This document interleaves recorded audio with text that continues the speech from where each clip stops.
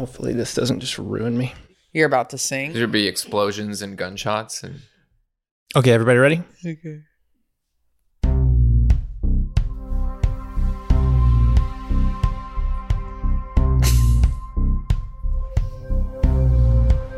Standing in the rain after showgirls flopped.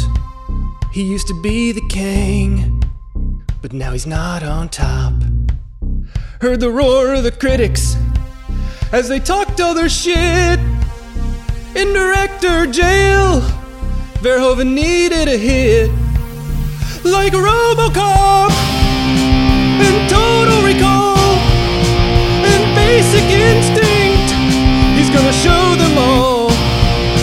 So he called on the troops and assembled a crew to make a sci-fi film filled with gore and goo.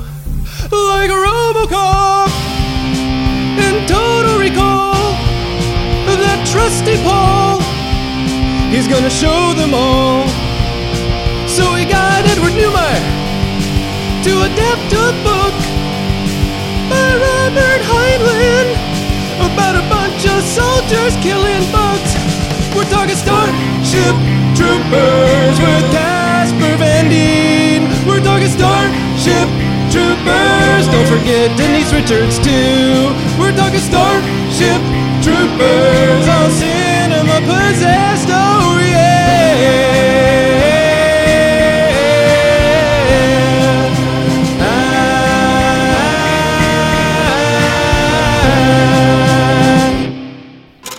Nice.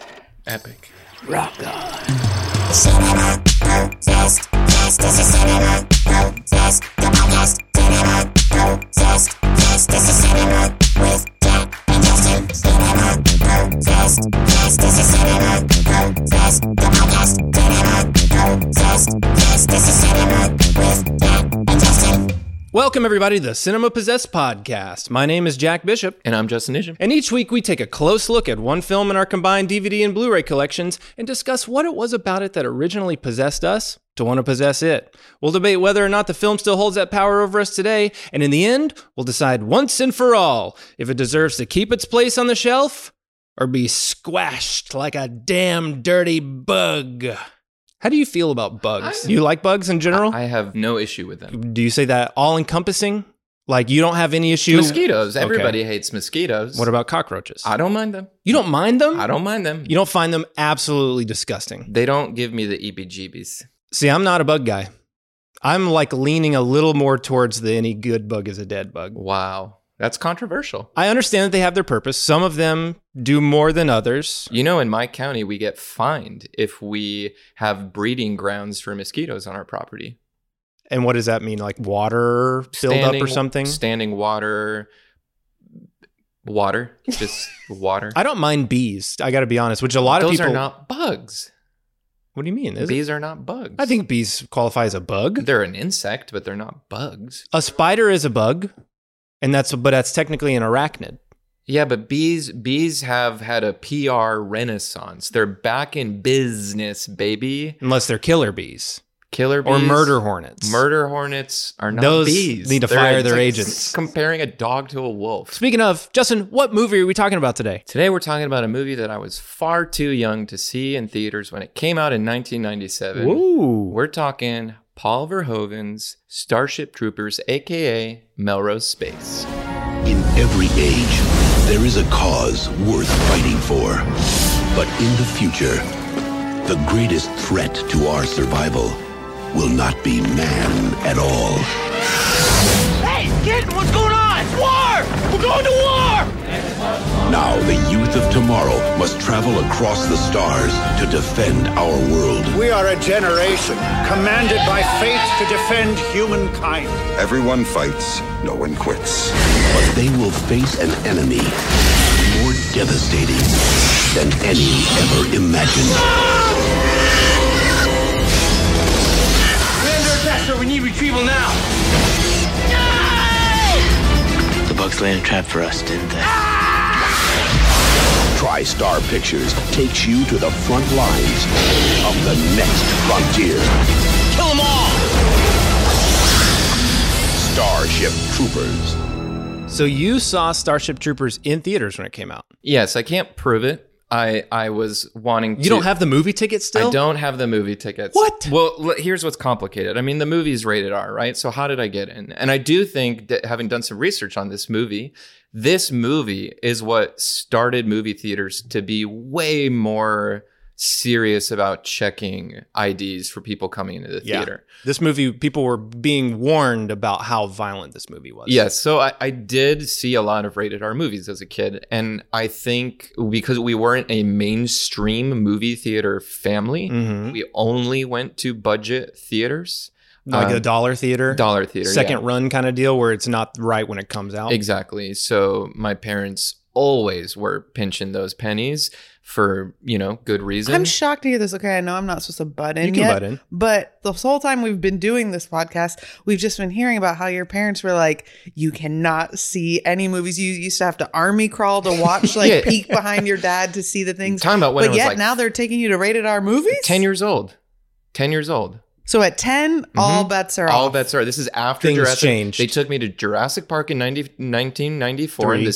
I guess 94 for you. in the same theater, Buffalo Grove Dollar Theater, and I cried in the middle of the T-Rex scene. Happy tears or scared? No, I was terrified. It was baby tears. It was, when he's attacking the cars and trying to get at them through the glass, the sound was deafening. And so I started to cry. My parents took me out into the lobby and they said, "Do you want to go?" And I said, "No, bring me back." And so they brought me back to the theater and I sat through the rest of it and didn't cry. So, to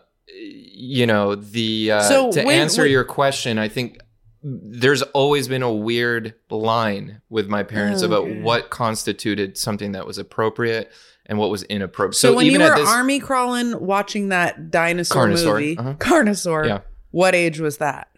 That was short, probably. That was like the year after Jurassic Park probably 2 years after Jurassic Park when that came out on video. Yeah. Or when you would have rented it. That was for sure a VHS tape. How do you spell Carnosaur? Carna. 93.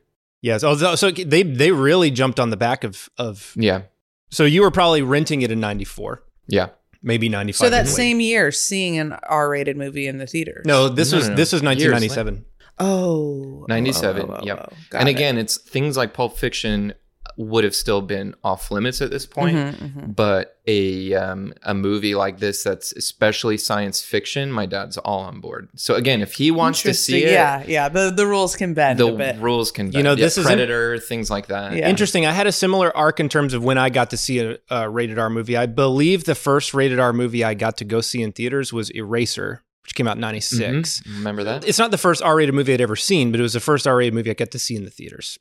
And I was already an Arnold head. And I remember for Eraser, my dad had a friend of his, a coworker, go see the movie first and report back to him whether it was like going to be too disturbing or too intense. And his coworker was like, "You can bring Jack, he'll be fine." And in 1997, I saw my second one, which was Air Force One.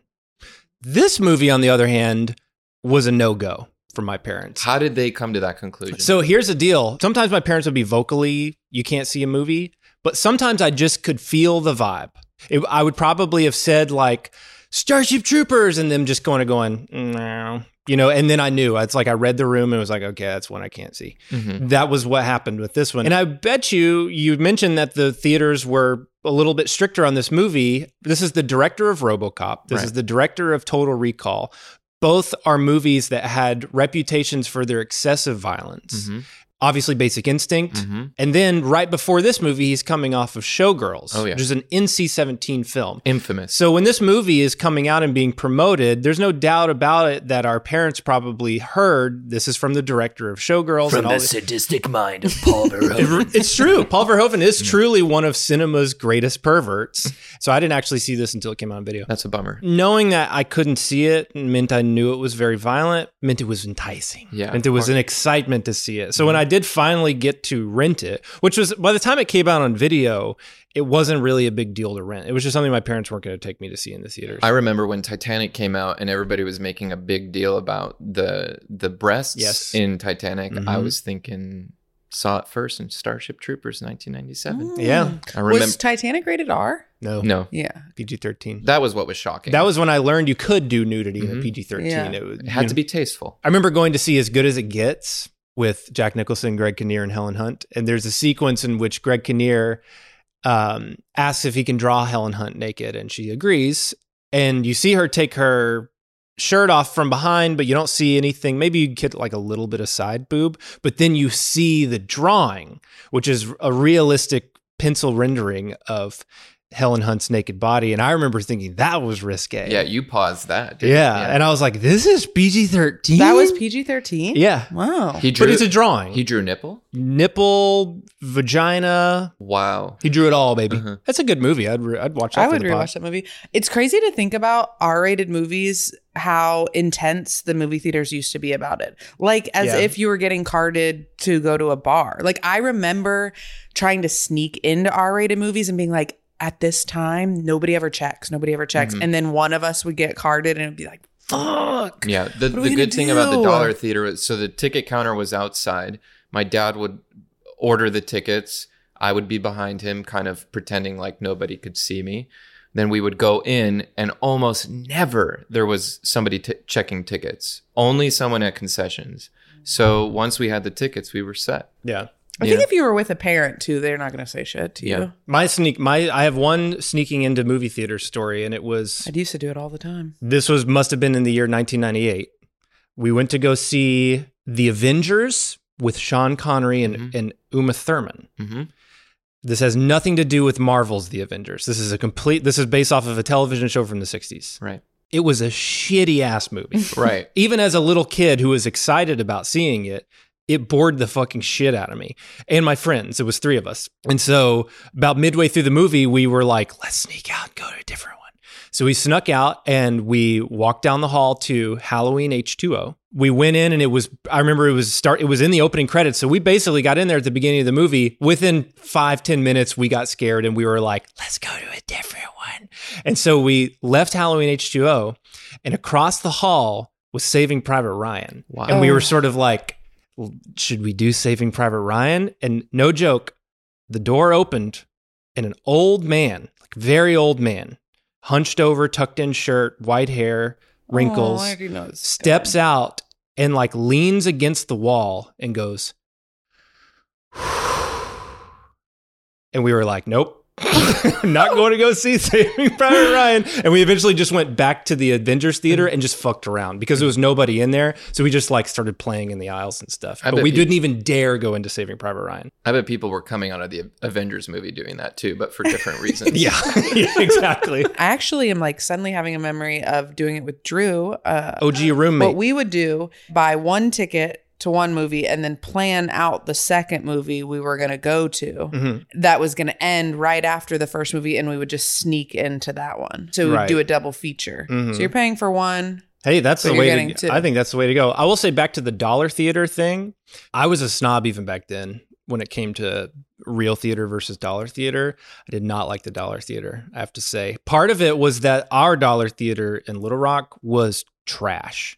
And you would go and the screen would be riddled with gummy bears that people had licked and like threw at the screen. And so I remember even as a kid being like, this is a little grimy in here. To me, this magic is gone a little bit. And maybe it's just me and people get off on checking their AMC Stubs app and looking at what's playing. But I remember when the Sunday paper would come and my dad would put it on the table we would flip right to the arts and entertainment section. And it would have the pictures of like the movie posters. posters. Arts and entertainment was my shit. Movie posters. I used to have stomach aches in middle school, and I would end up going to school. My stomach would start hurting and I would have to go to the nurse's office. And it was basically because I had to take a shit. Mm-hmm. And so my parents were like, here's what we're going to... but give context. You would not go to the bathroom. Yeah. Well, like a lot of people, I had a phobia, a fear of taking a dump at school. Mm-hmm. The locks never worked on the stalls. Plenty of kids wanted to come in and kick the door open. Mm-hmm. Not a fun time. It wasn't until I became more confident in myself around like the 10th grade, basically 9th, 10th grade is when I was sort of like, fuck it, I'm going to shit anywhere I want to. And I've been living my life that way ever since. But in middle school, there was a real fear of it.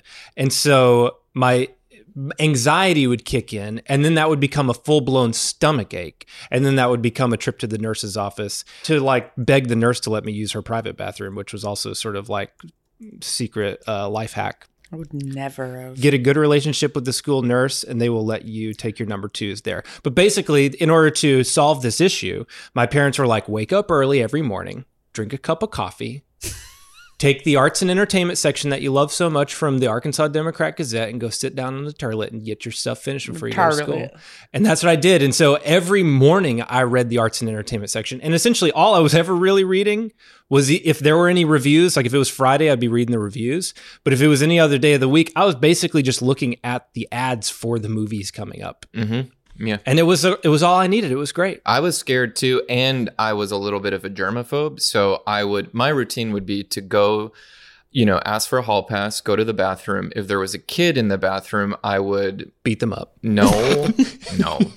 I was getting beat up. I would leave the bathroom. For shitting in the bathroom. I would leave the bathroom and I would wait. I wouldn't even want them to see me going into the bathroom. No. You're setting yourself up for a trap. And then as soon as they left, I would run in. I would always put toilet paper down onto the seat, take the dump as fast as I could, and barely even have time to wipe and just get out of there. Terrifying. I was like embarrassed too. People know, like, why do we have shame around? Oh, it's bad. Yeah, I think it's a class they should teach in school. Is You're part of the problem, Corey. Today, do y'all still lay down paper when you sit on a public toilet? 100%. Corey? I used to be a squatter, and then I saw all these things about how it's fucking up women's pelvic floors. Mm-hmm. So I don't do that anymore. A lot of times I'm just sitting now.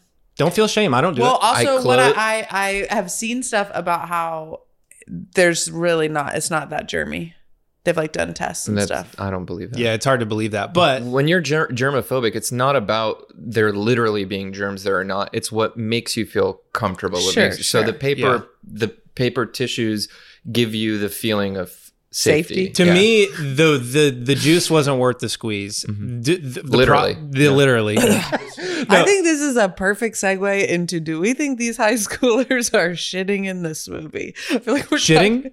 No, like, do you think these high schoolers that would go to the bathroom? Yeah. You know what? I would argue that they would. The original title of the film was Starship Troopers.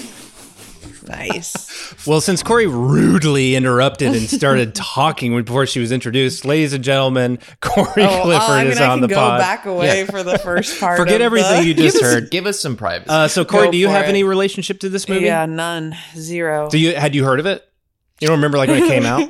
No, I don't remember when it came out. And the thing that keeps making me laugh is beforehand I was like, let me just do like a little Googling on things. And I was like, what the fuck? Why can't I find this movie? No, I for sure thought this movie was called Starship Troopers. What? Stormtroopers, I guess that's from Star Wars. Yeah. I guess. That's how much of a relationship I have with this movie. Wow. Well, a little backstory on this movie. This is based off of a book. It's an adaptation of a novel by Robert A. Heinlein. 1959. Yeah, very interesting that this was written in 1959. It's such a far out kind of story. I did buy the book and intended to read it, but we moved this week and I just could not. I couldn't get myself. I started. How far did you get? About 10 pages, and I just. Oh wow! I didn't really enjoy what I was reading, to be honest. I'm not the biggest fiction reader. I'm a nonfiction guy, but when I read fiction, I really gotta like the prose. I really gotta feel like it's something special and interesting to me. I will say, I didn't finish it, but I got to chapter 10, which is page 137. And it grew on me a lot. I started to really like it. I started to find his voice and be like, okay, I get it. He's clever. Would you say that the movie is, from what you read, pretty faithful, or do they take a lot of liberties? Take a lot of liberties, for sure. Yeah. The movie is more over the top, more satire, more direct in its like, gratuitousness. There's no love triangle, 10 chapters in and we're still in military training. Yeah, that's what I'd heard, is that Heinlein was a military guy. And from what I gathered watching the special features and doing research, is that the general interpretation of the book is that he is quite pro-military, quite conservative in his ethos and is kind of making a case for this version of the future. Interesting. I did not hear that. I heard that this book was very controversial at the time when it came out. It even says on the cover, the controversial classic of military adventure. So I kept waiting to see what the controversy is. Mm-hmm. But in one of the Starship Troopers making of featurettes, they said that it was unprecedented that a book would come out that would be, speaking this way of military and but maybe different. I think what's clear from how the movie was received is that different people saw different things in it. Very true. The military loves the movie, and Paul Verhoeven is very clearly anti-war. Yeah. So for the listeners, anybody who maybe doesn't know exactly what's the concept of this movie, we are in a futuristic utopian society that is essentially embraced. It's very fascist leaning. It's sort of embraced a military society. And so in this world, to become a citizen, you must serve in the military. And to vote, you must. In order to have the rights of a typical American human being, you have to serve to earn them. Otherwise, you do not have those rights. And to be clear, I think it's what struck me with this most recent viewing and reading the book is that it's a worldwide government. It's almost like, what if Hitler won World War II and Nazism spread around the world? What would a global fascist regime look like? But Paul Verhoeven was determined in an ironic way to show a functioning society. I thought that was a really interesting way he depicted a lot of very obvious problems with the society, but then he also shows things like gender equality that was really interesting to see. Heinlein's depiction of this future world is that like a lot of problems are solved. There's not as much crime, and that there is this certain weird equality amongst the people because of this military society. And from what I gathered is that Heinlein stops there, and it's just like, in this version of it, if a dictator like Hitler would have gotten what they wanted and created a fascist society, maybe it could have actually worked out for the better. And what Paul Verhoeven did was, I'm going to depict that, but what I'm going to do is I'm going to throw in all these subversions that say, yes, we are in this sort of like beautiful utopia, but it's filled with propaganda. Yeah. But it's filled with people who are maimed and murdered because in the end, they're all getting sent to the meat grinder. Yeah. I think a lot of people come into this movie just seeing Casper Van Dien and this all beautiful model-esque cast. And the crazy shoot 'em up alien action crazy shoot 'em up thing, and thinks like, oh, that's all it is. It's just a big budget sci-fi shoot 'em up. Right. When in reality, to me, I'm sure to you, to Verhoeven, all of it is done intentionally, and it is a critique of fascism. Right. And so it's meant to be a mirror of what could be if we allow fascism to take over. Yes, while also commenting on the actual problems of a militarized American society, which is what we currently still have. But the theme of the movie is war makes fascists of us all. He's trying to show like at what cost? What's the cost of that? Yeah, he decided in order to adapt this book, he was going to make it authentically as if it was like a propaganda film from this world. Right. And so he went and looked at propaganda movies from World War II, both, I think, United States propaganda movies as well as German propaganda movies, and pulled a lot from like Leni Riefenstahl and Triumph of the Will, and was doing direct homages to those movies in order to, commit to the bit, basically. The movie is threading a needle so delicately that when it came out, people either missed all of that stuff completely and just saw it as a completely surface level action movie. Or if they did catch the fascist stuff, they interpreted it as being pro-fascist. And they missed all of the irony and the dark satire within it, which is sort of understandable in a way, because what stumps people about this movie is that it never shows its cards. Mm-hmm. It is so committed to being like, if this world created a propaganda film, that's exactly what this movie would look like. At no point does a character ever come to the realization that they're being sent to the meat grinder. Right. Really? You know what I mean? No, at no point do they say, I think I'm in a fascist world. Up until the last frame. Exactly. Yeah. It just never lets up on it. It commits to it so thoroughly that I think people didn't know how to interpret it. There's only one character in the whole movie who ever has any moment of expressing maybe this isn't right. Do you know who it is? The bug?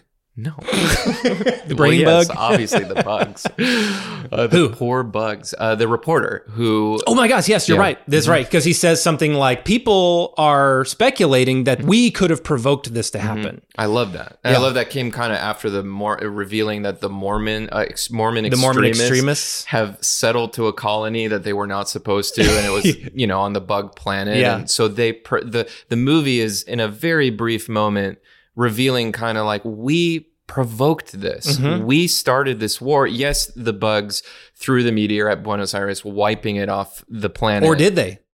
We'll get to it, but that's not questionable. Proven. Because what we're shown in this movie is that basically the only media that these characters are allowed to consume come from the Federation. Right. It could be an accident. Yeah. Or it could be completely set up to cause the war. The Federation could have blown up Buenos Aires and told people it was the bugs. We actually don't know. As the viewers and from the character's point of view. We know it's the asteroid.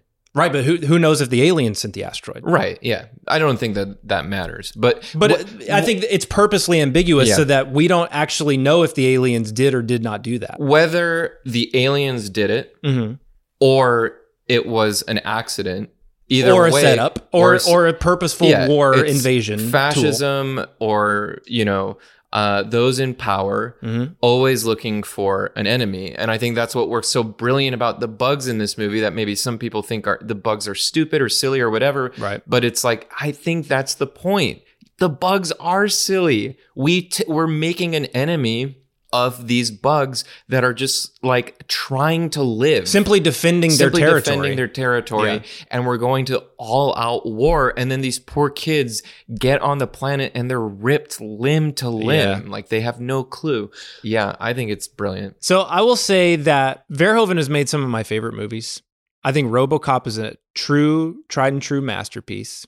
I think Total Recall is a great film. I think Basic Instinct is a great film. I think this is a great film too. I don't like where this is going. For me, this movie works better intellectually than it does emotionally. I think this movie is fascinating in what it's attempting to do. I think its satire is whip smart, and I like the fact that it's doing it in such a way that you actually have to really be in tune with it to get it. I appreciate the swing. The problem is that as a movie, it's never been 100% lovable to me. I think part of it is because it's committing so hard to the bit. I think because it's doing this thing where it's being a propaganda movie, there's not a whole lot of emotional stakes for me as the viewer, because the characters are so sort of wooden and stereotypes purposefully. But I think because of it, by the time we reach the third act of this movie, which is a long third act, I'm kind of like ready for the movie to be over. Every time I watch it, I get to like the last 30 minutes of the movie and I'm sort of done with the movie. But it has way more to go, and it just kind of becomes an action battle sequence by the end of it. And I think what RoboCop does and what Total Recall does and what Basic Instinct does is it's still a movie. Like, I think the character of Murphy in RoboCop, there's true like empathy that you have for that character that you just never really have for any of the characters in this movie. And so like, just as a film, I don't love it nearly as much as his other movies because I think it's more of an intellectual exercise than it is a successful movie. I feel you. I don't agree on one character, and it's if you took this character out of the movie for me, I think I would struggle a little bit more with it. But the character that Dina Meyer plays, Dizzy, Dizzy Flores, hooked me. I don't care what you say. I don't care what critiques you have of her. She works for me. I have no critiques of her. I mean, I wish she was the main character of the film, to be honest. Watching her, first of all, my experience watching this movie and rewatching it now, I caught myself so many times with my mouth open. I would just agape, just in awe of the absurdity of everything I was seeing, just in a Verhoeven way. Everything is so intense. Yeah. Everything is so colorful. the acting, the absurdity of the performances were mesmerizing to me. The dullness of the performances were captivating to me. So it was like, you have these stale performances, but I still found that it fit in a nice and cozy way for me, where I was able to sort of get on board. I am probably more partial to science fiction in general than you are, especially when it comes to like futuristic stuff. Like I like that stuff. You mentioned special effects, and I was blown away by the team that they assembled to do this movie. Kevin Yeager, Alec Gillis, ADI, and Phil Tippett. And Tom Woodruff, who was also ADI. Yeah, of course. Industrial Light and Magic. I don't know if Skywalker Ranch was involved, but they mentioned team called Band from the Ranch. Have you heard of them? No. They used to work at Skywalker Ranch. And they broke into George Lucas's office. They partied in his office and they fired them. And so they started their own company called Band from the Ranch. That's hysterical. Yeah. Well, we got to work with them. Are they still around? They must be. That's great. But like, that's a dream team. Kevin Yeager. Yes. Doing heads being chopped off. Beautiful gore effects, prosthetic work in this movie. Building all of the practical creatures, mechanics, robots, stuff like that. Phil Tippett from Jurassic Park, doing what he does best, which is this CG stuff that I thought, like, dude, honestly, it holds up really well. That stuff does. When I edit on Adobe Premiere and I add a cross dissolve, my system struggles to get through it. How the fuck is this guy animating hundreds of thousands of animated creatures and rendering them? Time and money, baby. I watched an interview with Phil Tippett, and the interviewer was like, you did the special effects creatures for all 3 movies. Why do the creatures look and feel so different from the first movie to the third movie? And Phil Tippett was like, money, dude, like time and money. He was like, the first movie we had, I don't remember, what's the budget of this movie? Like $100 million. And we had 6 months to shoot the film. In the third one, we had $5 million and we had 6 weeks.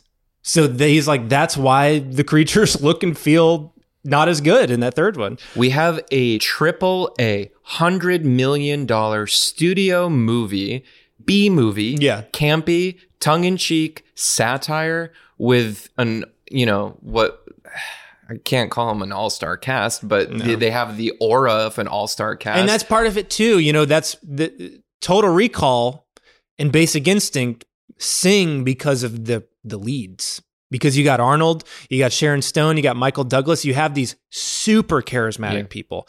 As beautiful and as charming as Casper Van Dien and Denise Richards, they don't quite have the charisma to make me like completely go with them. I know, but when Casper Van Dream smiles and Denise Richards smiles, my heart just melts. I also kind of thought that Corey has a little Denise Richards going on. Oh my God, Justin. I saw it in the mouth. When Denise Richards smiles, she also has like, the shape of her smile bends in a very specific way. I thought was Corey-esque. Yeah. Wow. But before we get too deep down this bug hole, how did you watch the movie? Oh my God, we didn't even talk about that. So I have this Blu-ray, 4K Blu-ray combo, 20th anniversary Starship Troopers. It has a buttload of special features. The Blu-ray commits to the bit. The menu of this Blu-ray is acting as if it is a propaganda film. And so the first 2 special features that pop up are like a recruitment video. And then the second one is like a recruitment test. And I did those. I watched the video and I took the test, and the test was literally like testing you on the laws of this society. I did that and I took my score. I got Corporal 240,000 points. Wow. Good for you. I will say, I think the creatures look great all around. A lot of this movie does not hold up to HD though, I gotta say. Parts of this movie look like a Sci-Fi Channel original. It almost has that like video look to it. Yeah, particularly I thought where the effects really fell apart was anytime they were like in space. I thought the spaceship stuff looked kind of crappy, and I thought the asteroid stuff looked bad, and the lasers. Like when they're doing like their training sequences and they're shooting the lasers at each other, it looked bad. I don't need that. And I've seen this movie a ton of times. I never thought it looked bad until I watched it on this Blu-ray. Can I segue into how I watched it? Sure. Superbit. So I don't remember if you or me or both of us were talking shit about Superbit. Oh, yeah. We were definitely We have a Superbit tier. For those who are thinking about subscribing to the Patreon or do, one of our tiers is a Superbit tier. And the thing about the Superbit tier is there ain't no special features on it. But let me tell you don't get something. nothing for that tier. There's a reason why you don't get special features. They can't fit them on the disc because they mastered it so fucking good. This DVD looked incredible. It was the perfect balance of a sharp image that still had film quality to it, but not so crisp that you're seeing the flaws. Exactly. It was the perfect way to watch the movie. Honestly, I would rather that than anything. I couldn't believe it. I don't remember the last time I pulled out a Superbit DVD, so I only have a few because I kind of avoided them back when I was collecting DVDs because they didn't have special features. Yeah. And to me, it was a bummer every time I got one. In the meantime, I ordered an out-of-print 4K Blu-ray Steelbook. From eBay. Say what you will about the cover art. I mean, they're trying. It doesn't have words on it. Only the spine. I don't like it. Spine says Starship I Troopers. need words. The cover is just a piece of like pop art. I'm not into it. I'm not into that. It comes with a digital copy of the movie. It's beautiful art, but I'm not into that being the cover of a DVD. A Blu-ray copy, which has all the special features that your disc has. Right. And then a 4K Ultra HD Which Blu-ray. mine also has that too. So I popped in the 4K disc next to watch it in UHD on a PS5, and I did not like it. I immediately stopped. Too clear, right? There's a limit. This 4K UHD HDR thing, Dolby Vision, looks great when the movie was shot that way today. Yes, exactly. You know, with HDR cameras that were capable of filming in that kind of high dynamic range. Yeah. When you take an older movie like this, especially one that is so effects heavy, it's dangerous. Put that little film on there. Put that glaze on there so that we don't see those flaws. This is why I'm nervous to upgrade to HD DVDs or 4K, because I'm nervous I'm not going to like them. I'm nervous it's going to present all that sort of garbage that for whatever reason, a lot of people don't notice. But if I notice it, it's going to bug the shit out of me. Well, let's take a quick break and we'll be right back with more Starship Troopers.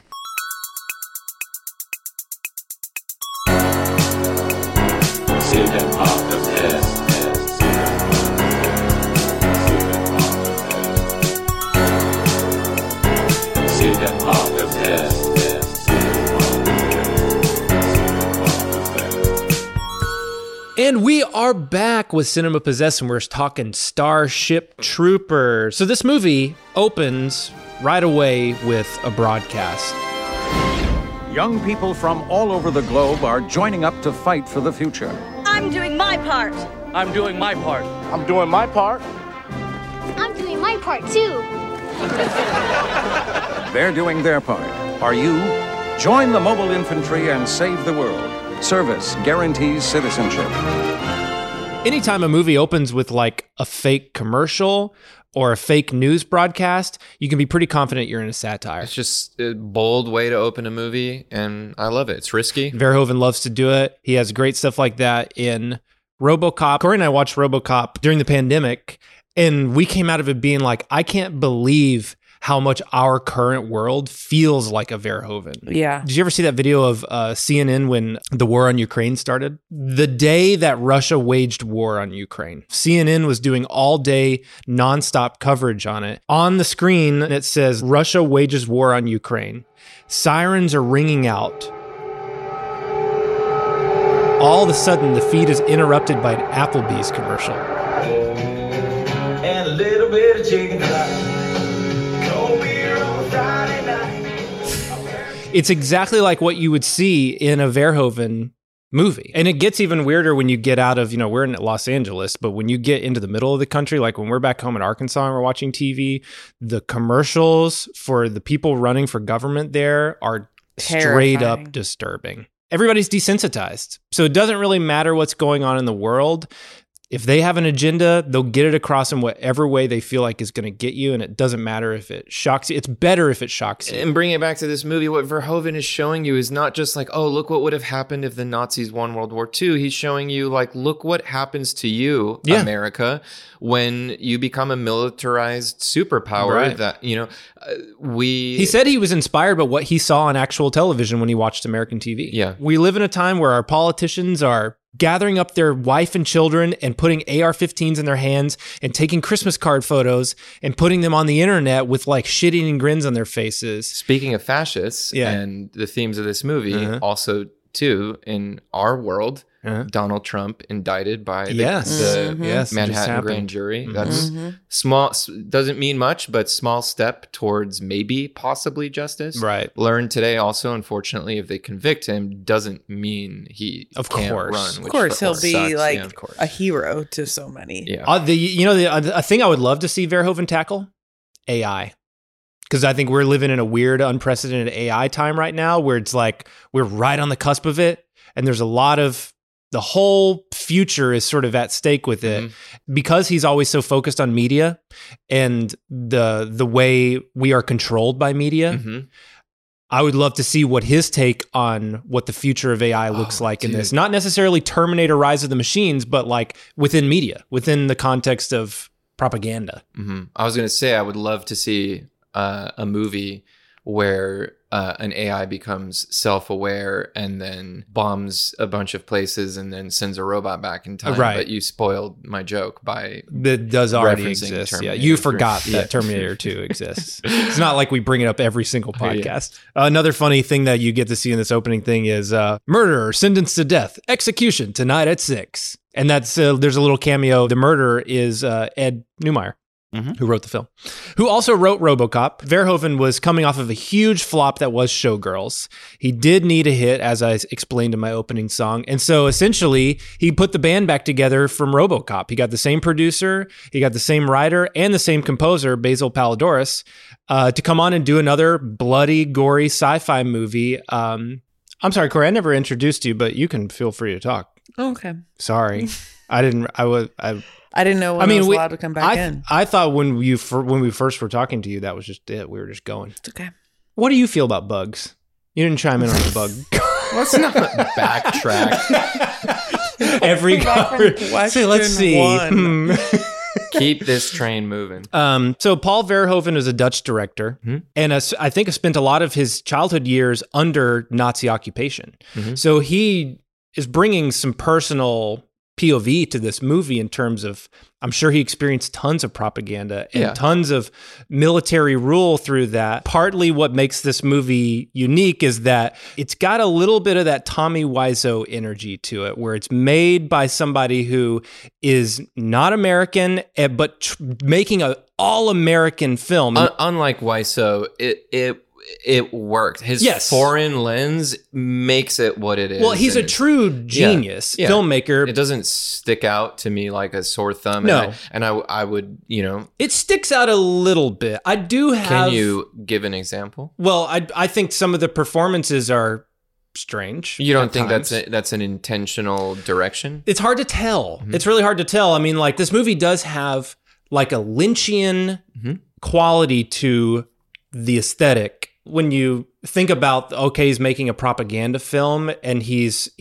purposefully, he's very intentional about casting the most beautiful people because he wanted to represent this weirdly beautiful, if Hitler had his way, he would be sculpting the way the generations look. And so he was like, that's what I want to make sure that everybody looks like a doll. This was Denise Richards' first major role. This was Casper Van Dien's first major role.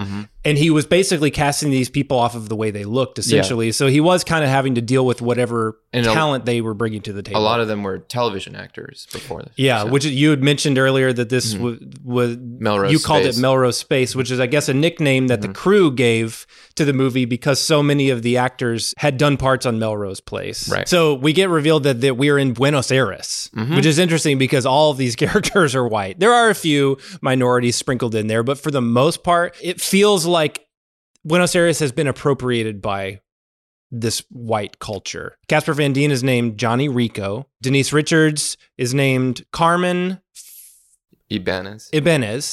Dizzy Flores. These are all Spanish names with white people. Yeah, in a world where it's run by one totalitarian regime, then okay, maybe it wouldn't surprise me to do Scarface casting. But no, I don't think it's a problematic casting. I think it's intentional for the satire. Yeah. So we get introduced to Johnny Rico, and weirdly prescient, he draws a picture of Denise Richards on this like app. At first I was like, oh, is Johnny Rico an artist? But then he sends it to her, and then she not only is able to draw stuff, she's able to like animate it. This is just an app that does all this kind of stuff for you, which is very much the world we live in now. You don't really have to be a great artist in order to make art on a tablet nowadays, because we do have apps that like do a lot of that work for you. I don't think they knew how ahead of the curve they were. I wonder if this fictional society values art.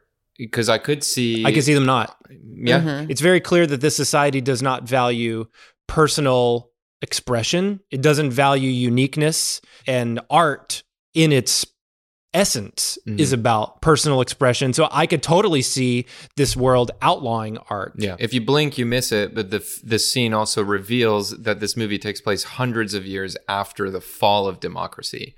So basically our society as we know it today has crumbled. Democracy, quote unquote, didn't work. And then they built this new society on top of it. And we're like hundreds of years after the fall of democracy, which is a fun dystopian sort of But it's interesting because this is a utopia. Yeah, exactly. This is like a perfect world, supposedly. And so within this classroom, they're only teaching military stuff. Michael Ironside is the teacher. Clearly been in battle. He's missing an arm. No. Something given has no value. Look, when you vote, you are exercising political authority. You're using force. And force, my friends, is violence. The supreme authority from which all other authority is derived. And like I mentioned in the Clueless episode, anytime there's a classroom scene, you're probably getting the themes of the movie in that scene. Basically, every adult you see within the school system or within the government is wounded in some way. They end up going to a biology class, which, by the way, did you notice that the teacher is Rue McClanahan? Who is that? Golden Girls. She's Blanche in Golden Girls. Oh, I didn't. She's clearly blind, and she has like what appears to be like acid burns on her face. Yeah. And she's teaching them about the bugs. And what she says about the bugs is that they are a perfect member of society. They have no ego, no fear. They live to reproduce and fight, which is exactly what they want their society to be. She's like, you got to admire them bugs. We get to meet Neil Patrick Harris, who is Rico's buddy. Neil Patrick Harris is a psychic. He says that he can basically control people's minds with it. A very Ghostbusters scene. Yeah, with Rico trying to guess the cards. So then we get this crazy football game that kind of reminded me of the. Did y'all ever watch the XFL? I've heard of it, but never. Short-lived, brand new football league that was like basically taking the concept of NFL Blitz and turning it into a real league. We get introduced in this football game to Xander, who is basically Rico's rival. Xander also has a crush on Denise Richards, and we can tell Denise Richards likes Xander too. She keeps looking at him. Xander is. What's his name from Full House? Full House. John Stamos? John Stamos meets Rob Lowe. Yeah, sure. I can see that. Yeah. Patrick Muldoon plays Xander. He's a goober. He's a goober, but he's supposed to be. He's supposed to be a goober. I think Casper Van Dien is actually really good in this scene. Yeah. Because throughout this football game, he's like eyeballing them, and the anger in his eyes looks real. Like he convinced me that he was jealous with anger. When I remember watching this scene as a kid and being mesmerized by like the flipping and the gymnastics of it all. It's still a cool scene. It's a little dated, but and there's both men and women. Yes. It's a co-ed sport. I love it. Dizzy is the captain of the fucking football team. She's the best. Dizzy is so clearly the right woman for him, but ain't that the way it goes? And she's stunning. Yeah, she's beautiful. You don't see the good thing right before you. You want the thing you can't have, and that's exactly what Rico wants. Sure. So just to be clear too, Jack just mentioned Denise Richards is sort of eyeing two guys at the same time. Well, she's dating Rico technically. She's dating Rico, yeah, but she's flirting with Xander. And Verhoeven and the writer Ed were talking about the focus groups that they had who watched this movie. And almost everybody, no matter what their age or demographic was, hated Denise Richards. Literally wrote on the card she should die. She's a B word, she's an S word, and they could not accept that she would like two guys. They could not accept that she would later dump Rico, but no one has any issue with Rico liking of course, two misogyny. girls. Well, Jack got really mad in the way that she broke up with him, and I think that the way that she broke up with him was totally fine. It is fine, and apparently they interviewed people in the military, and that's a common thing that happens all the time. Well, I was like, how else is she supposed to break up with Rico? They're never going. They are literally light years apart from each other. She has to do it over video. Okay, well, here's what I'll tell you. It's not that she did it over video. It's that she was like, my life is really great now, and I don't want to be with you. She's supposed to be an 18-year-old girl. I'm away at college. You start the video. You start the video with, I have some news. I have to talk to you about something. You don't start the video with like, hey, buddy, that's dramatic. That's drama. I'm not saying it's bad for the movie. I'm just saying, wow, she really twisted him. But she did not like Rico at all. So I was like, do it. Break up with him. Who cares? What did he do to disearn your trust in him at this point? He's dumb.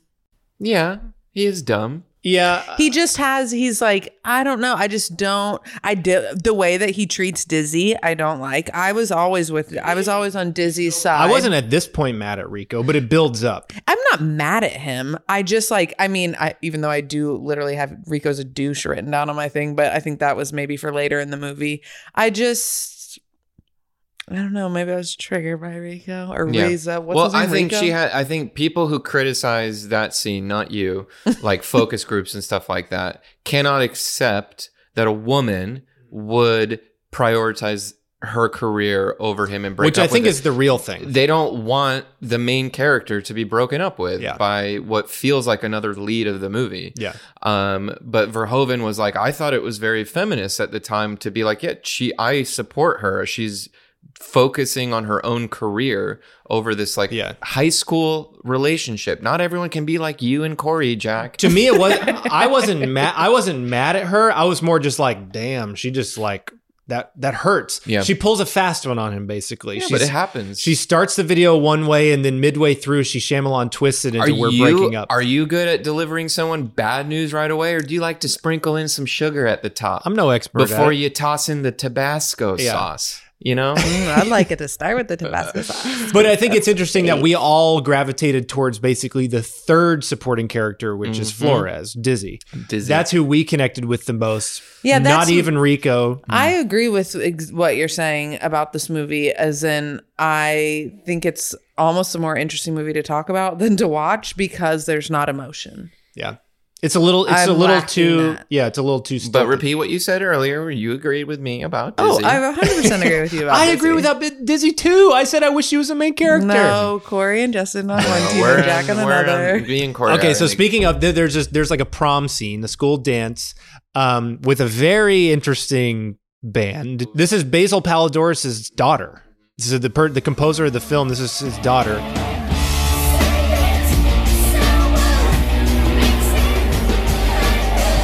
It's just a song you would never think you would hear at a school prom. But to me, it put me in the future. It was like, well, this feels futuristic. It does. And I think the lyrics like trail off at the end to something like, it's going to be okay. Sort of vibe. Well. Yeah, but it's not. She's doing a cover of a David Bowie song, a 90s David Bowie song. And in this scene. And then Maisie, there was a Maisie Star song too. Yes, and I loved that scene. That's a good, I thought that was a good use of that song and a pretty good scene all around. So in this sequence, Dizzy tries to express her feelings to Rico and he shuts her down. He friend zones her basically. He literally says like multiple times in this movie, like, you're a good friend, Dizzy.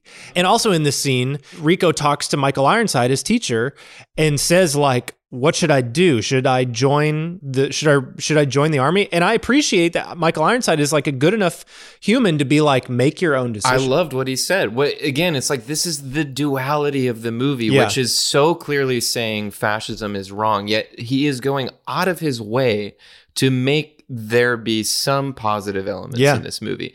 And the line, if I'm quoting it correctly, he says, the only true freedom you have in this world is to make a decision for yourself. Michael Ironside, they had an interview with him, and he said that before he agreed to do the film, he read the book and was alarmed he interpreted the book as being very right-wing and very pro-fascism. He went to Verhoeven and was like, why are you making this into a movie?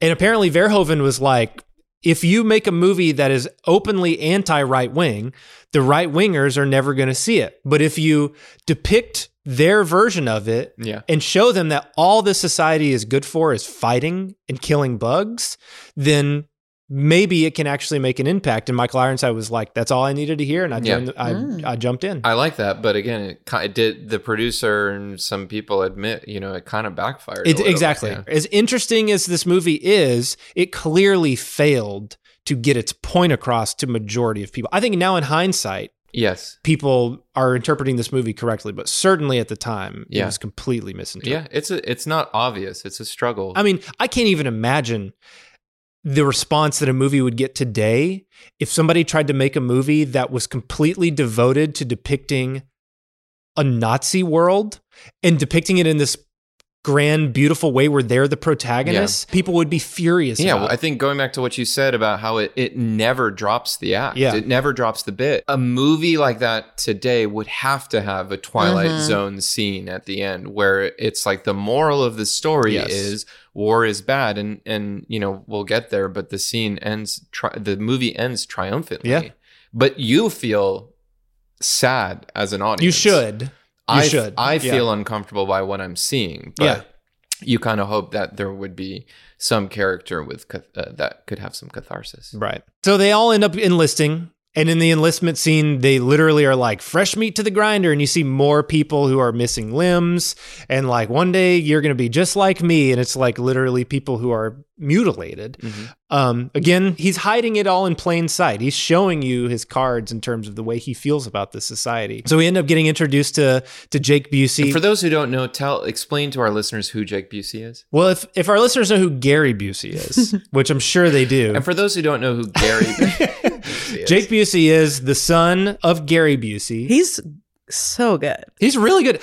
You talked to so strange looking, in such an interesting way. One of our previous episodes, you referred to an actor as a Jack and Justin actor, meaning like an actor that seems right on our speed, that we love to watch, that we would love to work with, that we feel like we would have a good time. I think that's Jake Busey to a T. 100%. I would love to work with Jake Busey. I think he's good in everything.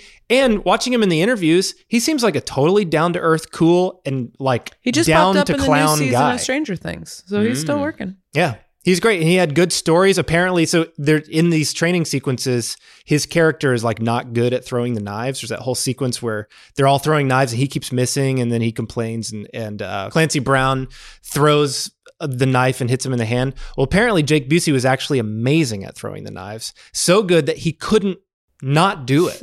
And so it took them a long time to shoot the scene because he would stick it every single time. He was like the king at doing the knife thing. The whole thing I was thinking in this scene, and I know that the reality is probably not true, but I wish so badly that like I could go to boot camp. Me too. I think I would be really good at it, for one thing. Could you imagine the skills you would like if we could not go to war so fun. and not like join but experience real boot camp? Yes. Like real boot camp. Like I like want to book a movie where like I have to do that for like training. I think it would be I'm sure it wouldn't, but it feels like it would be really fun. I feel like I would love the challenge, like the workout part of it. I would be like, yes, like my everything that like makes me want to win, that like toxic thing in me. I think I would really enjoy it. And I honestly think I would be good at it, and I really want to try. Life is so already hard and disturbing and breaks me every day that I just want to like sign up for it. Somebody yelling at me to tell me what to do. I chose to be broken. Take away my ego, strip me of everything that I know about myself, and rebuild me into a killing machine. But I won't kill anyone. Yeah. Speaking of, Dale Dye was the military advisor on this film, and he is a famous... Platoon? Yeah, he did Platoon. He did Casualties of War, Saving Private Ryan. He basically, anytime you had military characters, he was like the Hollywood army dude. I wonder if the character from Tropic Thunder was based off of him. Oh, probably. That's I guarantee funny. it. Because when I was watching that, because he's a character. Yes, when I was watching behind the scenes footage of him, I was thinking, wouldn't it be funny if he never went to war and had? Yeah, no he's just a experience? total faker. Yeah, yeah, that probably is. Yeah. Have you ever been to like it's back to the throwing knives? Have you ever been to a Ren fair and thrown daggers? Only axes, axe throwing. Trendy LA. It had its trendy LA moment, and someone. You like went to like a birthday party. Yeah. Someone had a birthday party at an axe throwing range. To me, that's the only reason to go to a Ren fair is to throw some daggers or axes or the arrows, bow and arrows. Shooting arrows. Yeah, shooting or throwing things into targets is really fun. Target shopping malls. Yeah, you can do that. Mm-hmm. So, but Jake Busey is introduced as kind of an interesting character who's like, is he a villain? Is he going to be? I thought he was going to be a bad guy, or because he does have Jake Busey has a little bit of like villain energy. Yeah, but it very quickly turns around. Like any other movie would take great effort to introduce one antagonist in the group, like a Full Metal Jacket sort of bad egg in the group, right? Someone who's going to go AWOL. He does have a little bit of pile energy because he fails at the dagger thing, and Clancy Brown punishes him for it. But he ends up being a sweetie. Yeah, he kind of becomes Rico's best friend. A sweetie with a violin. Oh my God, yeah. So yeah, he's a musician. Mm-hmm. He pulls out a violin multiple times. Busey taught himself for the role. Which is hilarious. Wow, that's so weird. That feels like a very Busey thing to do just in general. So now we get to one of the most memorable scenes in the movie, which is the co-ed shower scene. So not only do they have co-ed sports in this world, but they have co-ed showers. And nobody is offensive or inappropriate. No, yeah, Verhoeven talks about it. He was like, I wanted to depict a society where it was basically sexless it was genderless in terms of people's hierarchy. Everybody was on an equal playing field, and so nobody was being judged, nobody was being sexualized, they weren't mentioning it at all. I thought that was kind of an interesting, slightly positive, very positive, progressive aspect that could come out of a society that sort of forces these people to do these things. Guess what? It happens everywhere else but America. You go to Europe, you go to Amsterdam. Well, that's not 100% It seems hard to imagine that people aren't still sexualized and still like women aroused. Constantly, when you travel, going to like places like Italy and stuff like that, it is still a scary place. You can't just, as a woman, travel. I'm talking about safe. Designated areas of nudity that is publicly accepted. I'm talking nude beaches. Sure. Name me one country abroad that doesn't have a nude beach. Sure. I'm talking. Well, America spas. has nude beaches. Yeah, they're fringe. But they have them. Yeah. But yes. But they're fun as hell. Amsterdam, Verhoeven's homeland. I went to a nude spa there, and I felt very uncomfortable because I'm an American. It feels like I'm doing something wrong because that's what I was trained to believe. And you go into these spaces. I went to 4 different countries where I was like, you know what? My back hurts. I have a bad back, everyone. It's a herniated disc. Don't worry about me. I'll be fine. And so I was like doing yoga in every country I would go to.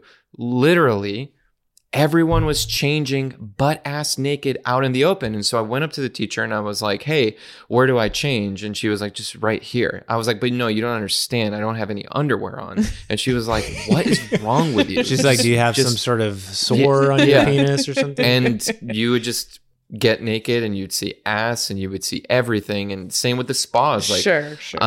You know, in LA, we have like We Spa where it's same quote unquote gender is nude, but you're not, but floors that are mixed gender, you're not nude. Right. Yeah. So yeah, I don't know. I love the scene. I remember being a child and being utterly mesmerized by it. And I remember watching this one day ago and being utterly I mean, it still feels like, oh my God. Well, and a cool thing of what he does in this scene is that he's distracting you with all this nudity, but he's actually giving you information, and the information that he's making Rico look like a dumb ass, and I love it. As progressive as the idea of this co-ed showering is, the things that they're talking about are demonstrating how oppressive this society actually is. They're all talking about why they joined the military, but most of the people are there because they need to do it in order to actually get to where they need to be in life. Breckenridge, what's your excuse? Oh, my family's all farmers. I hate farming. I mean, mobile infantry is like pure picnic by comparison. All right, so they grow them big and dumb on the farm planet, huh? And pretty! I like big! Jonathan, what about you? Oh, I'm going into politics, and you gotta be a citizen for that, so here I am. You want some responsibility? Yeah. Shijumi, come on, let's keep it going. I got into Harvard, but my father says, forget it, it's gonna cost an arm and a leg, So, if I serve, Federation pays my way. I want to have babies. It's a lot easier to get a license if you serve. So. One woman wants to have babies. She says, I want to get my license to have babies. So in this world, you cannot freely have children. You have to get a license to have children. While you're sort of distracted by this glorious nudity, you're getting this sort of underlying oppression within there. Yeah, which is brilliant. They eventually get to Rico and they say, Rico, why are you joining this? It's like, mind your own business. Yeah, he doesn't want to admit that he's there for a freaking girl and that's it. He actually has no stake in this war. It shows Rico's privilege. Exactly. And the more I think about it, it's so insane. It makes no sense that he's there for a girl because he knows that she's going to be a pilot and he's going to be like an army person essentially. Yeah, he's an idiot. And Neil Patrick Harris is like, this is literally before they all go off. He's like, yeah, we can make this stupid little vow to stay friends forever because we're never going to see each other ever again. But they do. He's an idiot. They do. I know, but if that's the only reason he joined, to impress her. He's dumb. Yeah. You've never done anything to impress somebody? Come on. Of course I have, but you know what I did? I got this boy to move with me to Chicago. Then I got these two boys to move with me to Los Angeles. I'm the Denise Richards in this scenario. I hated LA. I had no intention to come here, and you in one night I did a PowerPoint presentation. You tricked me into coming here. 11 years later, you're welcome. I came to LA for a girl. Me. Corey Clifford. And a boy. And a boy. We're kind of like Neil Patrick Harris, Johnny Rico. Wow, let's stay friends. Let's promise to stay friends forever. This scene is in every single slasher movie from the 80s. There's always a shower scene with naked people around. I wish there was dick in it. I wish we saw a little bit of... You see it like a glance of Busey's penis. It would have been a more progressive and effective scene if we saw some dick. But the point is, he's not just being gratuitous. Yeah. Verhoeven is never just being gratuitous. He's also using it as an opportunity to tell you something. Exactly. All the actors were obviously nude. Mm-hmm. And the rumor is that they asked Verhoeven and the DP to also get nude, and the rumor says that they did. And then the crew very quickly asked them to put their clothes back interesting. on. In the FedNet mode, Jake Busey tells the story. What does he say? He says that every actor in that scene for the entire shoot was nervous about that scene. They were talking about the entire production, so that when the day finally came to shoot it, they all were like given their towels and they were all told to like get undressed, but then put your towels on and go to set. So they all arrived on set, and then Verhoeven showed up to set and was like, all right, I'm going to go do this thing. Everybody get naked. We're going to shoot in 5 minutes. He went and did the thing. He came back. None of them had taken their towels off. And he was like, what are you guys doing? Why aren't you naked? And apparently Busey says that it was his idea. He said, hey, Paul, why don't you guys get naked? It might help us do it. And he said in that moment, he looked at the DP and the DP nodded his head and they just stripped down and got completely naked. And then they were like, all right, well, if the director and DP did it, they all did it. And he said that they completed the scene naked. He said after about 10 minutes, they all kind of adjusted to it. It was weird for the first couple of takes, but after about 10 minutes, they just kind of got free in the moment and they spent all day naked. And he was like, it was a surreal experience to spend an entire day filming something completely naked with everybody. Corey? Mm-hmm. I'm already thinking about what you're going to say. You book a role. Uh-huh. It's a good role. It's pays very well. Sure. And the director has one request, and that in the shower scene, it reveals your full body. Sure. Yeah? 100%. No questions. Well, questions, sure. You said 100%. That means you're no saying, questions. well, if you it's a agree director, to the script, if you agree with the script, and the director is somebody I respect, of course. Yeah. Now, my question is, I maybe if you would have asked me that earlier in my life, but now I'm like, fuck it. Would you ask your parents not to watch the scene, to close their eyes during the scene? obviously, if it was like a sex scene, I would maybe be like, "There's a sex scene in this that's going to happen." You'd give them a heads up. Yes, of course. I'd probably give everybody I know a heads up. Like, I'm naked in this part. Just know that. It would be. I thought you were about to ask me. In my head, I was imagining we're on set and you guys are directing the movie. I'm an actor in the movie. This situation happens, and somebody's like, "Well, you guys have to get naked if we have to get naked," and that makes me want to scream. Yeah, that's my question here. Is that in today's world, obviously the scene would be shot with a intimacy coordinator. Yeah, it would have be handled. Things would be handled very differently. You wouldn't just walk on set as a director and say, "All right, get naked. We're gonna shoot this thing." But no, it could never happen that way. That and being a director said, wwhat be able to get naked on set. You would be arrested. That's what I'm saying is that this cute story, this endearing story of how Paul Verhoeven and his cinematographer helped everybody get comfortable by stripping down naked. I could see the PR storm being live in so a different fucking world. wild about this. If the fucking Safdie brothers, if the story came out that the Safdie brothers got naked on set with a bunch of other men and women who they were asking to be naked. They forced them to get naked. That's the headline. Yeah, exactly. I could just see the twists and turns of that. People being like, this is unacceptable, which honestly, maybe it is. I just think we live in a different time where you can't, as a director, get naked to help people get naked. That whole thing is just bad. Yeah. Somebody would get in trouble. Somebody would lose their job. Somebody would get canceled in this situation. Yeah, you get that intimacy coordinator involved, and as a director, you keep your fucking clothes on. What you don't want to get labeled as the pervert director who likes to get naked with his cast to the thing. You're just going to get fucking in trouble. I think in this particular situation, and I feel like there's another example on the tip of my tongue of asking your cast or crew to do something that you yourself would not do. I feel like there's another example in my head that's not there sexual. There is. I'm trying to think of it too. Of a director who was like, fine, I'll do it. And then the crew was like, all right, well, he did it. But now it would also be so different because it would be a completely closed set. There would only be the director and it's the the spontaneity of it. You couldn't spontaneously strip naked as a director without fear of somebody being like, you're exposing yourself. You're flashing. This isn't, we didn't agree to see your fucking penis and balls. So I feel violated by it, which is understandable. I'm sure there were people in there that were like, we don't want to fucking see that.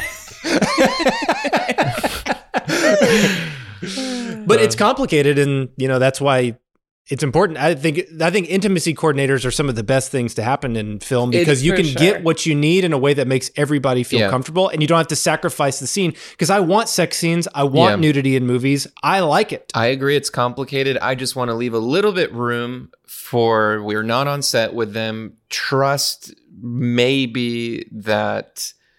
Who knows? In that environment, maybe it was what I don't think anybody was violated. I think it's a fun story. It just could not happen in today's culture. That story does not read as fun to Twitter.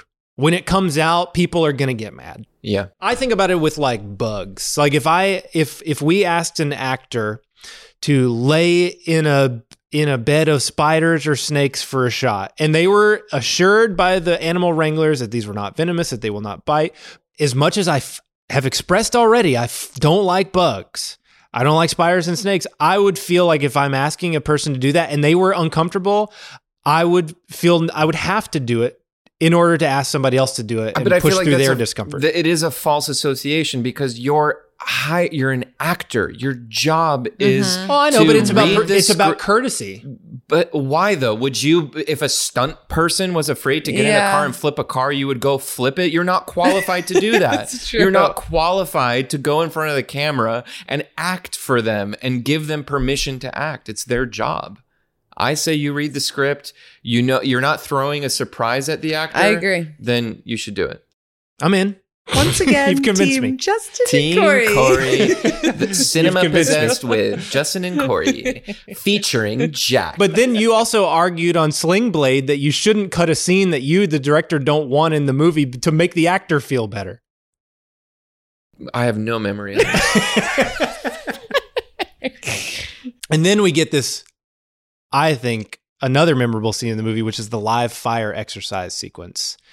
They are training with live rounds, and one of the guys in the group has like something funky going on with his helmet, and Rico says, well, here, take it off. Let me take a look at it. And when that happens, one of the soldiers trips, falls, fires his live round into this dude's bare head and blows the top of his head off. And it looks spectacular. It's honestly the most gruesome scene to me. Yeah, Verhoeven always has great prosthetic works, and it's because he uses Kevin Yeager. Yeager is the fucking best at creating faces. Yes. Faces and eyes. Did you know also Yeager used a lot of the heads in the movie are Yeager's head? Oh, that's cool. Yeah. It doesn't matter if it's a man, a woman, or a different race. He uses his mold first. And then he has a very specific style. When Yeager makes a head, it's simultaneously very realistic looking, but also has this sort of exaggerated style to it. Mm-hmm. He always gives a great expression with his faces. He's got great big Chucky eyes on all of his dolls. And it looks fucking great. It's one of the most memorable gore things in the movie. Let me ask you a serious question. Do you think when Kevin Yeager explodes a head, he yells, Yeager bomb? He better. Yes, he's definitely somebody's done it. And then Rico gets punished by Dean Norris. Dean Norris has a little cameo. I've always liked Dean Norris. He always plays the same character. He usually plays either a SWAT team member, a military guy. That's why Breaking Bad was such a big break for him. You know what I like about Dean Norris is even though he plays like military dudes, he has like a surfer dude vibe to him. He's always like, yeah, Johnny Rico. 10 lashes. He has a Corey Clifford dad I vibe. knew you were going to say that. I was just about to say the same thing. Paul, can I say his last name? You sure can. Paul Clifford. Don't dox my dad. No, I was Dean Norris. Yeah, he's got Paul Clifford. It's so funny that you Paul said Clifford that. has big Dean energy. Yeah, he does. He really does. And I thought it was interesting. There's a Verhoeven, he knows how to create evocative imagery. Rico gets tied up to the whipping post, bare-chested, and whipped by a black man. I don't know if there's any specific meaning other than he's like, this is going to be an evocative thing to show. It's unprecedented. Yeah. Dude, you're just talking yourself. You're naming all of these scenes that are proving the brilliance of this movie. Like I said, intellectually extremely stimulating. Yeah, and I also think kind of better conversation. Well, here's the thing. Well, we haven't gotten there yet, but I think the first half of this movie is a banger. I want to preface that I think this is a great film. It's just not my favorite Verhoeven. Yeah, sure. The audience heard you say you hate the movie, you think it sucks. I talked for about 45 minutes before that about how great it was. The first half of this movie... to sugarcoat me before you drop the Tabasco I totally sauce. Denise Richards. You Denise Richard me, dude. Everything that we're talking about is the fun part of this movie. It's once they go to war that this movie we'll drops be speeding off through for that me. last 30 minutes because it does just turn into a firefight. Because we are also, this is long. This scene, the studio desperately wanted Verhoeven to cut for obvious reasons. Oh, yeah. We now get a section of the movie where we get to see Carmen learn to fly, and it's boring as hell. But Carmen and Xander end up having like a little moment where they're kind of bonding with each other. They're drinking coffee out of clear coffee mugs. And I don't like it. It's to show you the ship is tilting. And I understand the gravitational field. I understand. It's a very De Palma-y kind of thing. Like we need to show the audience something in a fun way. And it's futuristic, I guess, to have clear hot beverage in clear glass. Don't mix with JB. I need my coffee in a solid mug, preferably brown. Or you want the mug to be brown? I want the mug to be brown. Why does it have to be brown? Because it's cozier. Huh. Okay. If the mug's not brown, it at least needs to be like in the shape of the Tasmanian devil. Or what if you're drinking tea? Does it have to be brown? We don't even have one brown mug. Which is why my life is incomplete. Don't act like this is a surprise. How many times have I told you I want brown coffee mugs? When we were in New Orleans, we went to Cafe Du Monde. Cafe Du Monde, and they have all these mugs, white, green, red, brown. And I said, we just spent a shit ton of money this weekend. This was the last day. And this coffee mug is about $25. Oh my God. I want it. And I actually want like 4 of them. to complete the set. He did not buy them. I didn't buy it. I like those kinds of mugs too. I have no issue drinking coffee out of anything. Give it to me. Does a hot beverage in a clear glass not feel wrong? No. The I only have thing had about tea in a one clear is mug that before. they usually don't hold, like they're hard to hold. They're hard to hold. Like the outside is so hot. It's the same. It has a handle. Yeah, but when you drink coffee, you don't like to do this? No, I don't know. It does. Yeah, it doesn't. It does. It makes it really hot. I will say the only clear mugs that I did like was when Batman Forever came out and McDonald's did these clear glass mugs, and I had two of them. I had the Riddler and I had Batman. We sold them at your family's and estate we sold sale. them at my family's estate sale. And Fools. only because I thought we would get big bucks off of them. Guess what? We didn't. So then there's this like, this is where some bad CGI comes in. The asteroid scene. This asteroid looks like a turd to me. I'm pretty sure that was a miniature. Well, also put yourself back in 97. It would be cool for 97. The asteroid? It's a real physical object. It's not CG. Some of the planets are CG. Some of the ships are CG in some shots, but those big Titanic-esque space cruisers, those were 10 yards long. A real miniature. It looked like Battlestar Galactica. I know, but it's cool. Somebody built that with their hands. Speaking of asteroid, I have an asteroid right now. Jack, we don't need this. No, you don't. No, you don't. And he's convinced that he got it from the squatty potty. Who diagnosed it? Himself. Me. Are you sure then? Yeah. And he's convinced he got it from what? Maybe squatty potty. No, squatty potty helps. Thank you. I might. You know what? I might cut this, but I'm going to say it here because I do think that people need to hear this.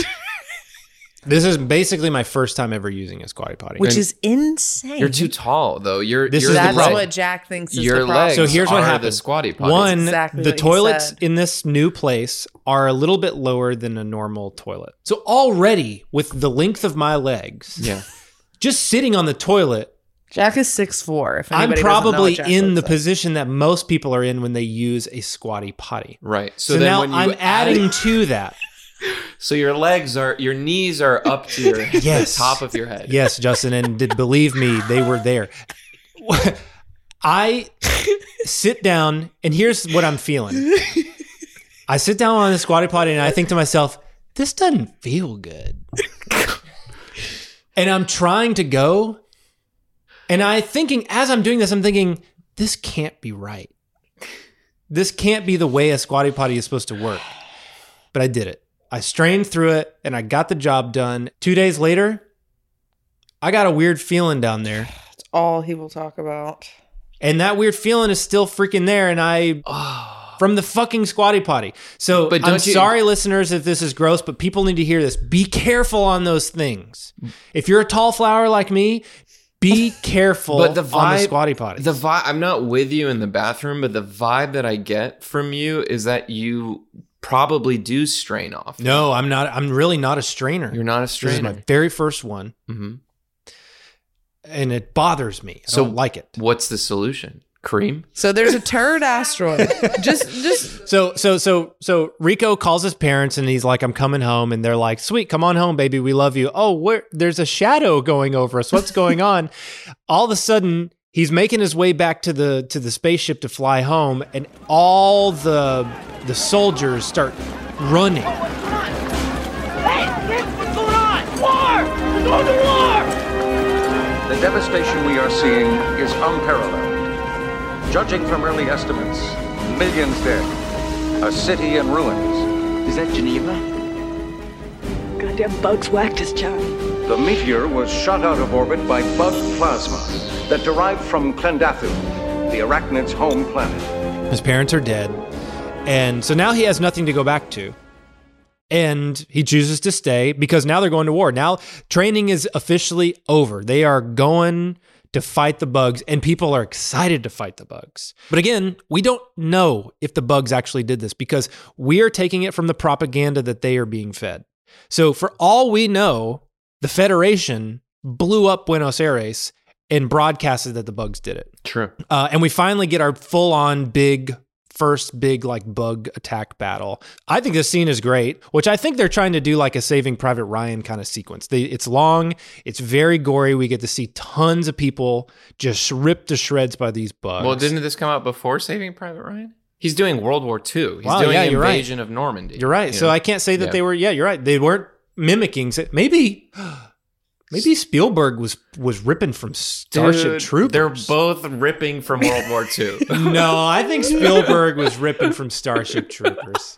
But really quickly, one piece of trivia that I did see, before Paul Verhoeven made RoboCop, Spielberg had seen his Dutch movies, and he suggested him to George Lucas to direct Return of the Jedi. Wow. And George Lucas said, that guy's too edgy. He's too, his movies are too... Let's call Lynch. Let's do the guy who did Eraserhead, the Elephant Man. They start fighting bugs pretty frequently now. They have a celebratory party. The Roughnecks all have this big party out in the desert. Is this when him and Dizzy... What? Yes. So the scene starts with Michael Ironside, again, being a cool dude. He's a good teacher, and he's a good leader in the military. I expect the best, therefore I give the best. Exactly. And he pulls out a big old keg of beer, and then pulls out like a toy box, a big old box filled with like footballs and soccer balls. He starts throwing around, and he goes, "Have fun. That's an order." And also in this box of balls is a neon violin, a neon green violin that's just there for Jake Busey. Just for Jake. And what's interesting about this scene, the song that Jake Busey plays is "I Wish I Was in Dixieland," which is a conservative anthem that Confederates embraced as their essentially national anthem during the Civil War. So with that particular choice of song that Jake Busey is playing, Verhoeven is drawing a direct line to right-wing Confederacy. Finally, within this party sequence, Rico and Dizzy decide they're going to get it on. I think this is a pretty sexy scene. It's super sexy. There's the t-shirt surprises. It's a good detail. You don't see that often. Yeah, he starts to pull off her t-shirt, but then stops when it's like just covering her eyes. Little sadomasochism. Even though it's just a t-shirt over the eyes, but her arms are up, so she's a little bit handcuffed by the shirt. And it's after this scene that the movie drops off for me. Yeah. I do think we could fast forward because it is like just so a basically lot of fighting. And that's I think the problem with the movie. And by the way, there's still like 30 plus minutes of the movie left. And it's basically just them firefighting with bugs over and over again. Yeah. Or remember the Alamo scene. The only thing to really point out in any of this is that they end up discovering that the bugs are sucking brains out of the soldiers because they're trying to learn about the humans. And there's just a funny line where they discover it, and Michael Ironside goes, "They sucked his brains out." And yeah, we get introduced to a lot more bugs. Some of them spit fire, some of them fly and decapitate people. And then Dizzy gets mortally wounded, and Rico holds her as she dies, and she says to him, "Johnny, I'm dying. I'm dying." No, you're gonna be all right, Diz. It's all right. Because I got to have you. And it is like a pretty harrowing little scene because then she starts being like, "Johnny, don't let me go. Johnny, don't let me go. Don't. Sad. I was devastated when I saw this for the first time. It's like, you cannot. In the dollar theater? I paid $1 for this movie. You can't kill the best character in the movie, but that's what you told your parents. They can't kill Dizzy. Yeah. I left the theater crying, and my parents said, "Do you want to go?" And I said, "Nope, take me back." Take me back for round 2. Yeah. We get revealed that Neil Patrick Harris has now become like a high-ranking officer, and this reveal is hysterical because he comes walking into the room and he is just straight up dressed like a Nazi. And Neil Patrick Harris said that Paul Verhoeven did not communicate to any of the actors any of the subtext of the movie, any of the irony, because Verhoeven didn't want them to know. He wanted them to play it as straight as possible. So he didn't really he didn't have any interest in talking to the actors about like, this movie's actually a critique on fascism. But Neil Patrick Harris said that he was getting the vibes of it, reading the script, and he read the book as well. And he was like, I was familiar with RoboCop. He was like, I knew what Verhoeven was all about. But he said it was when he did the wardrobe fitting for his character, and they brought out the wardrobe for this particular look, that he was like, oh, okay, I see exactly what's going on here. I know exactly what to do. Yeah. He's smart. He's smart. He did say that, like, he tried to talk about it with some of the other cast, and they were like, what? We're just making a little space adventure movie. So a lot of them didn't know. Denise Richards and Xander end up crash landing in the bug cave. And we get the reveal of the bug that has been sucking the brains out, which they call the brain bug. We end up seeing how this brain bug works. It pulls up Xander on his hands and knees, and it pulls out this like tentacle from its forehead, and it stabs it into the top of Xander's head and sucks his brains out, which in turn sort of deflates his entire face. And I think it looks spectacular. It's awesome. His eyes roll in the back. His eyes roll up. And also too, that is the only catharsis the film gives you of like, he's sort of a bad guy. Yeah. Because he stole the I don't know. He's the rival, I guess, of Casper Van Dien. But yeah.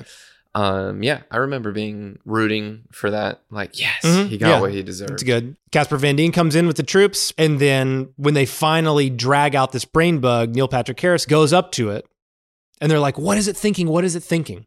And so he basically reads this brain bug's mind, and he goes, "It's afraid. It's afraid."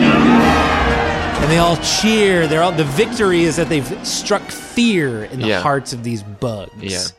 And it's dark. The climax of the film. Yeah. And they show, there's like more propaganda where they're probing it and fucking with it. And you do feel bad for this bug because they're treating it like a tortured animal, essentially. It's awful. And you get one final propaganda commercial that says like, we need you to join because we have to keep fighting, but we will keep fighting and they will win. Mm-hmm. And it ends on the it's disturbing roll credits. With that great Basil Palladorous music that has tinges of RoboCop. And that's when the movie sings. Is when that score comes in, I'm like in for the movie. It's great. I like the score. Yeah. Well, we're going to take one more break, and we'll be right back with our final thoughts on Starship Troopers. See them off them heads. See them off them heads. See them off them heads. See them off them heads. And we are back with Cinema Possessed, and we are talking final thoughts on Starship Troopers. Corey, I'm going to go to you. What are your final thoughts on Starship Troopers? I think it's definitely a movie worth watching if you've never seen it.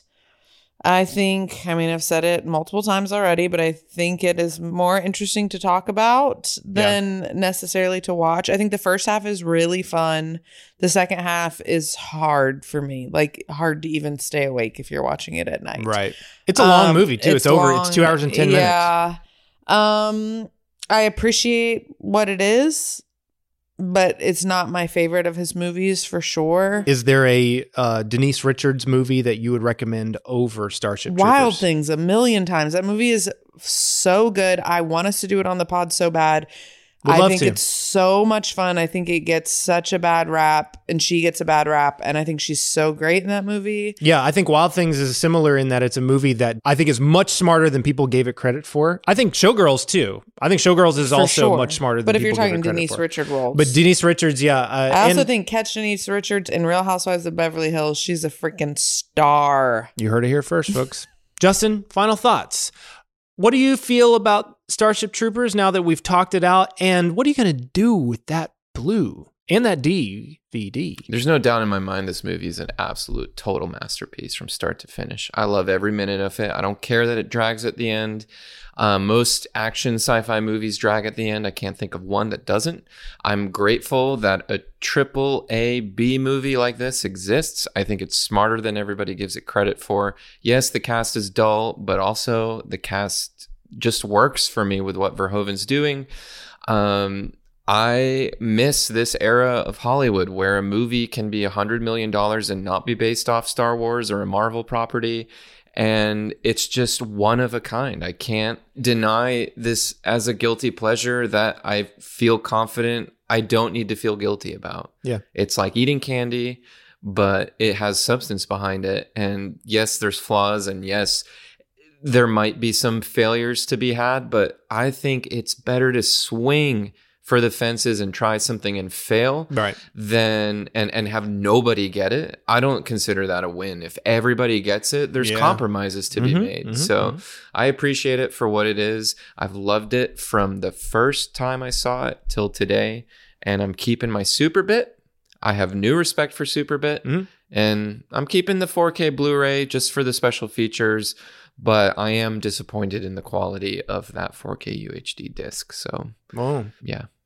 Well, I got to agree with you. I think there's no other movie like this. This is a very unique movie. And I agree that the swing of it is completely admirable. And I think that this movie is very intellectually stimulating. I would take a class course on this movie because I think it has that much to offer. But as I said before, I think RoboCop does a lot of this stuff better. I think a movie like RoboCop doesn't alienate people because it is still, at the end of the day, a satisfying action film. But if you dig deep and you start to shed the layers, I think it's just as substantive as this. It's just not doing the gimmick that this one is doing, which I think in some ways, as much as I admire it, is holding the movie back a little bit for me. But I would never judge anybody for it. And I still think it's a great film. And there's no way I'm letting go of this Blu-ray. I think it's necessary, Verhoeven. I'm glad he did it. And knowing that he needed to have a hit, knowing that he needed to make a movie that needed to make money, but at the same time, still being like, I'm still going to fuck with people with it. And I'm still going to make a statement with it. You can't ask for a better director than that. So I love the film for that, even though I have certain issues with it. Well, now that we've said everything there is to say about Starship Troopers, what do you say we play the Starship Troopers quiz? Cool. This is not multiple choice. You just have to know the freaking answer, all right? Question number 1. Casper Van Dien shares his first name with a certain friendly ghost who is portrayed by what teenage actor? Corey. In a 1995 film. Corey. Devin Sawa. Yes, sir! You got it. Points for Corey. Question number 2. Starship Troopers was Denise Richards' first starring role in a wide theatrical release film. But a few years earlier, she starred alongside Paul Walker in this wacky, low-budget sci-fi romance about a teenage boy whose brain is transplanted into the head of a robot dinosaur. Nope. Not even a clue. No clue? No clue. All right. No! It's called Tammy and the T-Rex. I want to see it. I've heard of it. That sounds hilarious. I've heard those words together. Paul Walker, Denise Richards. Wild movie. Wild. Question number 3. Gemini man Jake Busey was born on June 15th, 1971, and shares a birthday with celebrities Helen Hunt, who came up earlier in the podcast, Ice Cube, and Courtney Cox, and which of his fellow Starship Trooper co-stars? Does he share a birthday with? We're just guessing who he shares a birthday with? That's right. The actress who plays Dizzy. No! Denise Richards? No! Neil Patrick Harris. Yes, sir! Wow. Shares a birthday with Neil. Both of them are on June 15th. Cool. Speaking of Neil Patrick Harris was only 16 when he booked the role of this teenage doctor. Justin Doogie Howser. Yes, sir! Doogie Howser, MD. So Corey has 2. Justin has 1. Mm-hmm. Final question? Nope. Speaking of Hauser, Paul Walter Hauser appeared in the 2018 sequel to what American comedy with a similar title to the film we just discussed? What's that movie? 2018 sequel to what American the movie comedy? Where they're like on the like a road trip kind of movie, but it's like Troopers, something Troopers. Oh, Justin Super Troopers. Yes, sir! Wow. 2-2. I'll game. share that point with you, thanks. Corey. No sharing points. Question number 6. We're sharing no matter what. Super Troopers was directed by and starred Jay Chandrasekhar, who revealed in his autobiography that this legendary movie star gave him a burned DVD on the first day of filming titled "This Is Why My Back Hurts." Oh. which contained a decade-spanning compilation of all the actors' on-screen stunts. Corey. Burt Reynolds? Yes, sir! Okay, 3 points for Corey, 2 points for Justin. Yeah, that's interesting, right? Huh. Why did Burt Reynolds do Basically to say, I'm not going to do what you want me to do, and this is why. Because my back hurts. You should do that, Justin. He basically described that it was like something he gives every new director, especially young ones, I think, on the first day of filming. Like, watch this and you will understand why I'm grumpy. I love that. All right, final question. Burt Reynolds famously turned down the role of James Bond, believing an American could not play the role.